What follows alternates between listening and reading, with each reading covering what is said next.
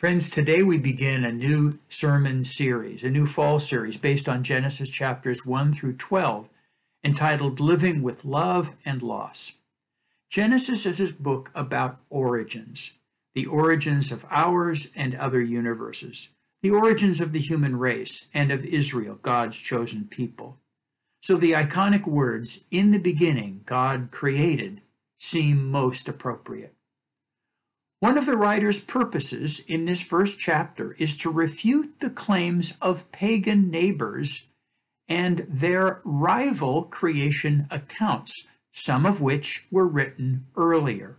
For example, the Babylonian epic entitled Enuma Elish, meaning when above, the first two words of the poem. Now, scholars date Enuma Elish to the first Babylonian dynasty, which ran from 1894 to 1595 BC, centuries before Moses ever lived, to whom some attribute the writing of the book of Genesis. While the Enuma Elish mentions numerous Babylonian gods and goddesses by name, it praises the god Marduk in particular as the champion of the gods, of all the Babylonian gods, and the creator of heaven and earth. And though it teaches about creation, its key purpose is really to offer reasons for Marduk's ascendancy to the supreme rulership over the whole pantheon of Babylonian deities, and also to support the city of Babylon's claim to preeminence above all the other cities in the Babylonian Empire. So I want to begin this sermon. Believe me, we're going to get to Genesis, but before we do, I want to briefly summarize the Enuma Elish. It tells readers that before the creation of the heavens and the earth, nothing existed except water. There was a freshwater god, Apsu, and the saltwater goddess, Tiamat. They came together as a couple, mingled their waters, and produced a first son, Mummu, who is imaged as a mist rising from the two bodies of water. Apsu and Tiamat later mingled their waters further and gave birth to other divine children, who subsequently gave birth to other generations of gods and goddesses. Now, one of these great-grandchildren was Enki, a god of exceptional wisdom and strength, god of the subterranean freshwaters, and also the god of magic. He was without rival among the gods. Remember the name Enki. Now, these younger gods, like unruly teenagers playing their loud music, disturb the peace and quiet and certainly the sleep of their older grandparents and great-grandparents, Apsu and Tiamat. Apsu, the father god and one of the two creators, decided to solve the problem by destroying these noisy, unruly younger gods and goddesses. Tiamat, the mother god, strenuously objected to this horrid plan of her husband, but was unable to get Apsu to change his mind. Now, when the word leaked out to the other gods and goddesses about the murderous intent of Apsu, Enki, remember the god of magic, made a magic circle around the gods as a protective covering, and then he recited a spell over Apsu, the father god, while he slept, and killed him. Enki and his wife Damkina eventually begat Marduk, the wisest of the gods. Now, as time went on, Tiamat was deeply disturbed when she thought about the violent death of her husband Apsu, and to avenge her spouse's death, she organized a small group of rebel gods to oppose Enki and the younger generation of gods and goddesses. To defend the younger gods, Enki summoned his son Marduk and asked him to rescue them. Marduk agreed to fight for this younger generation of gods, but demanded a high price in return: supreme and undisputed authority over all of the gods. And they agreed. Marduk then defeated Tiamat in battle and afterwards cut her body into two parts. With one half he formed the heavens, with the other half the earth.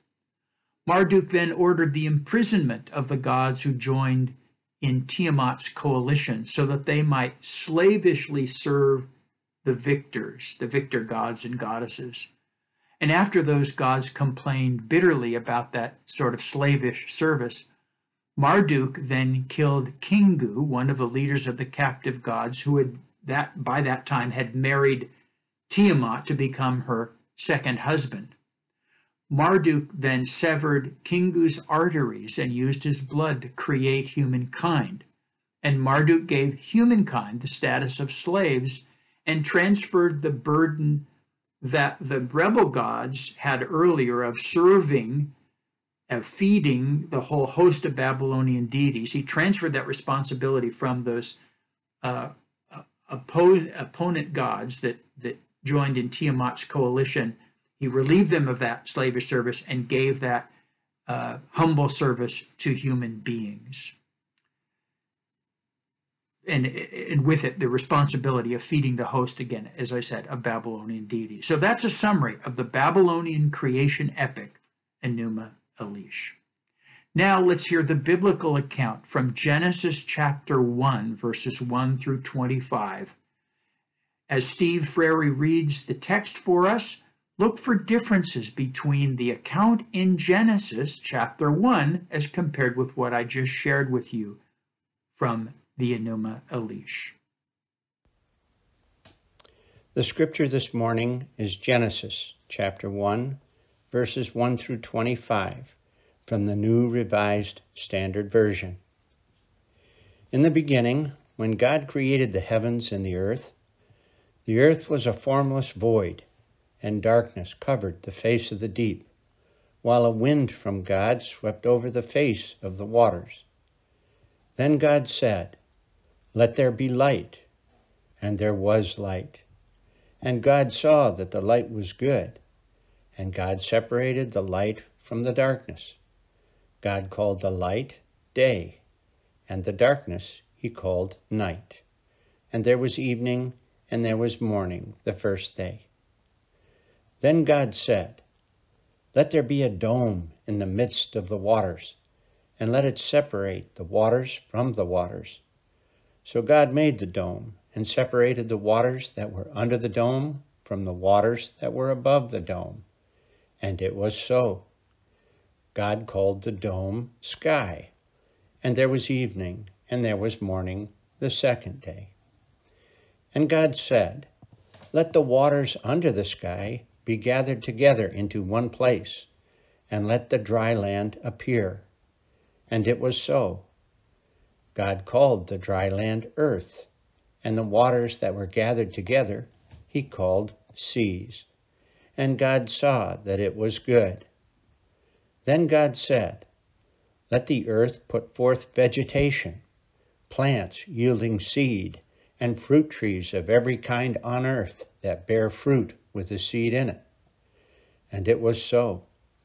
The earth brought forth vegetation, plants yielding seed of every kind, and trees of every kind bearing fruit with the seed in it.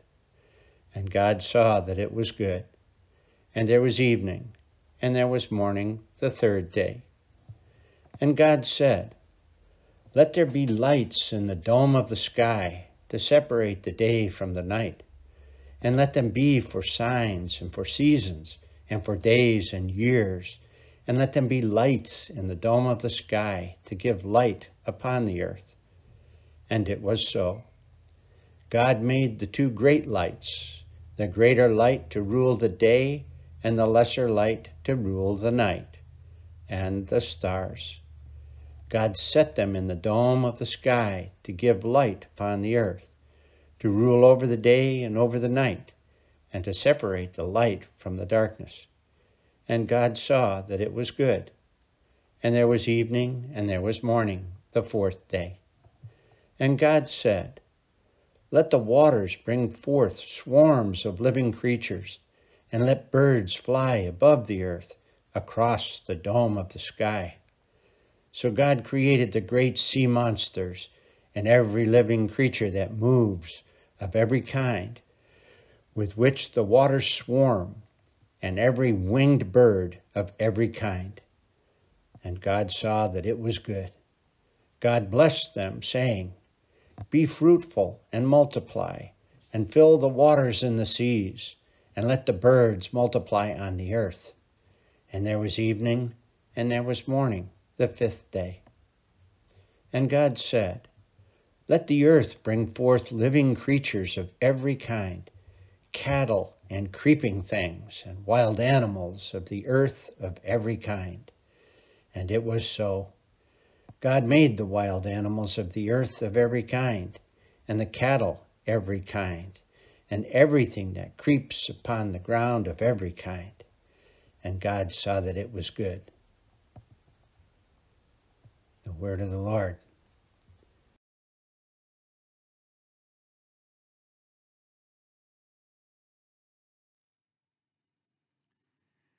Now, in the Babylonian account, let's compare these two creation stories. In the Babylonian epic, everything starts with the story of the origins of the gods themselves.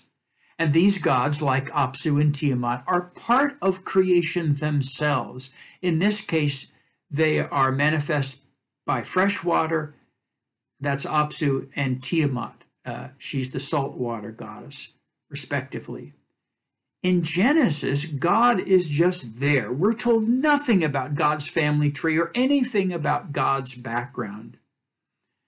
Now, John Calvin, our 16th century forebear, was not known as a teller of jokes, but this is the one joke that has ever been attributed to Calvin. This is what he wrote in his Institutes of the Christian Religion. When a certain shameless fellow mockingly asked a pious old man what God did before the creation of the world, the old man aptly countered that God had been building hell for the curious. So Calvin was warning against speculating beyond what the Bible reveals to us. In other words, we know nothing about God as God is in God's own self, or very little about that. What we know is what God has revealed to us through creation and in special revelation. Now, in the Babylonian story, the creation of the heaven and the earth is the result of a war between the gods. In the biblical story, there's only one God, and this God stands outside and above nature and the created order. The God of the Bible is not imaged by anything in creation. Well, by human beings. Well, Tim Stafford will talk about that next week, but that God transcends the created order, what we can see and touch. Though creation itself points to God's goodness, power, and beauty. Now, in Genesis, there is one single will, which rules everything. God's power is so great that God simply speaks creation into being, like a general giving orders, and all of creation rests in the sovereign decision of the one living and true God. Now, in the Babylonian story, water is the primal generative force. And the saltwater goddess Tiamat is portrayed as a huge sea monster, actually a pretty scary sea monster. In Genesis, God wills and the waters obey. In verse 21, in fact, of Genesis, we learn that, quote, sea monsters are but one of God's many creatures. For the Babylonians, the planets were also gods who have their own names, personalities, and wills. Genesis speaks of the sun and moon as lights or lamps, devoid of any personal traits. Now, according to Genesis, how does God go about the work of creation? Let me just pause for a minute. So we've seen some key differences between the account in Enuma Elish and Genesis chapter 1. Now let's go deeper into Genesis chapter 1 about and exploring God's work as creator. So God brings all things into being as a skilled craftsperson, according to the text that Steve just read for us. In today's text, we read about three separations. The first day, God creates light and separates it from darkness, day and night, establishing the means of measuring time. On day 2, God separates the dome, that is the sky, from the waters below. The third day, God separates the water from the land. It is also on this third day that God creates plant life. Did you know that there are more than 3 million different types of plants? One illustration of God's creative artistry is the golden polypody fern, common in tropical areas. A typical fern of this variety produces 7 new fronds a year. Each frond produces 25 leaflets. Each leaflet bears approximately 100 sori. A sorus is a spore case. This all adds up to 17,500 spores, each of which is a potential plant. And all of this comes from a single fern each year. On the 4th day, God created the heavenly bodies, stars, and planets. Now, the Babylonians and many surrounding cultures viewed the stars and planets as gods. In Genesis, they're just part of the created order, like the animals and the plants. Sometimes we forget about the enormity of God's creation. A ray of light travels, we know, at 186,000 miles per second, so that at that speed you could get to the moon from Earth in 1.5 seconds. If you kept going, you'd reach Venus in 2 minutes and 18 seconds, because it's a mere 26 million miles away. 4.5 minutes and you'd pass Mercury 50 miles away, 50 million miles away. Mars is a little closer, but you have Jupiter 367 million miles away, and then Saturn twice as far as that. Eventually you'd get to Uranus, Neptune, and finally Pluto, if you consider Pluto still a planet, which many don't, 2.7 billion miles away. But when you get that far, you haven't left this solar system. There is a star out beyond our solar system called Betelgeuse, which is 880 quadrillion miles from us and has a diameter larger than the Earth's orbit. And who knows what's beyond that? In Genesis chapter 1, we meet the transcendent creator of all things, who Jesus teaches us is also immanent, who is near and caring, so near that we can address God in prayer as our dear Papa. On to the 5th day of creation, God brought forth sea life of all kinds into being, including the great sea monsters, i.e. Tiamat. God also created birds on day 5. A friend of mine is a bird watcher, and in one single trip to the United Kingdom spotted 142 different species of birds, 92 of which were new to him. On the 6th and final day of creation, God created various sorts of land animals, cattle and creeping things, and wild animals of the earth of every kind, and God saw that it was good. And as the finale of God's generative work, God creates humankind, which we'll hear more about next week from Tim Stafford. Think for a moment then about the beauty, goodness, and wonder of creation in terms, for example, of the power of smell. A moth stumbles across one tiny molecule of a chemical called a pheromone emitted by a mate 3 miles away, and will not eat or rest until he finds the partner who tantalizes him. One molecule of her scent has given him sufficient data with which to track her down.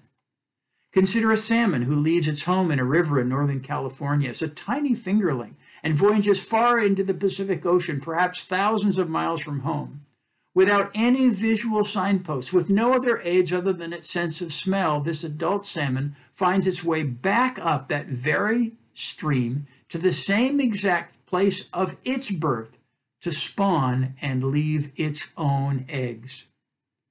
Consider the bloodhound. A detective holds a sock or a handkerchief before the dog's quivering nose. He sniffs, picking up a variety of odors. Deep inside the bloodhound's brain, the scent of a man emerges, and the dog beats a trail through bushes, across streets, wherever the odor leads until he finds the man, sometimes even a week after the scent has been left. What does this account of God's good, beautiful, and wondrous creation mean for us today? Suppose I took you into a room and there showed you the most remarkable computer known to humankind. It utilizes the most sophisticated hardware and software. It has the capacity to compute, receive data, retrieve, and distribute information at incredible speeds. You're amazed at the capabilities of this machine. But as you think about it, you become even more interested in meeting the team of experts who designed and built this computer because of the skill, the intelligence, creativity, and expertise of its creators. The computer itself tells an intriguing story about them and those various skills.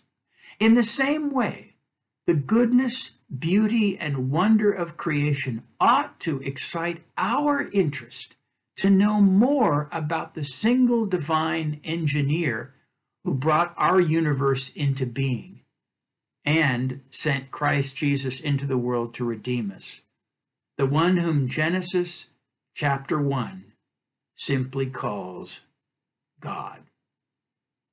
May we respond to the goodness, beauty, and wonder of creation by trusting, praising, loving, and serving our Creator, the triune God. Amen.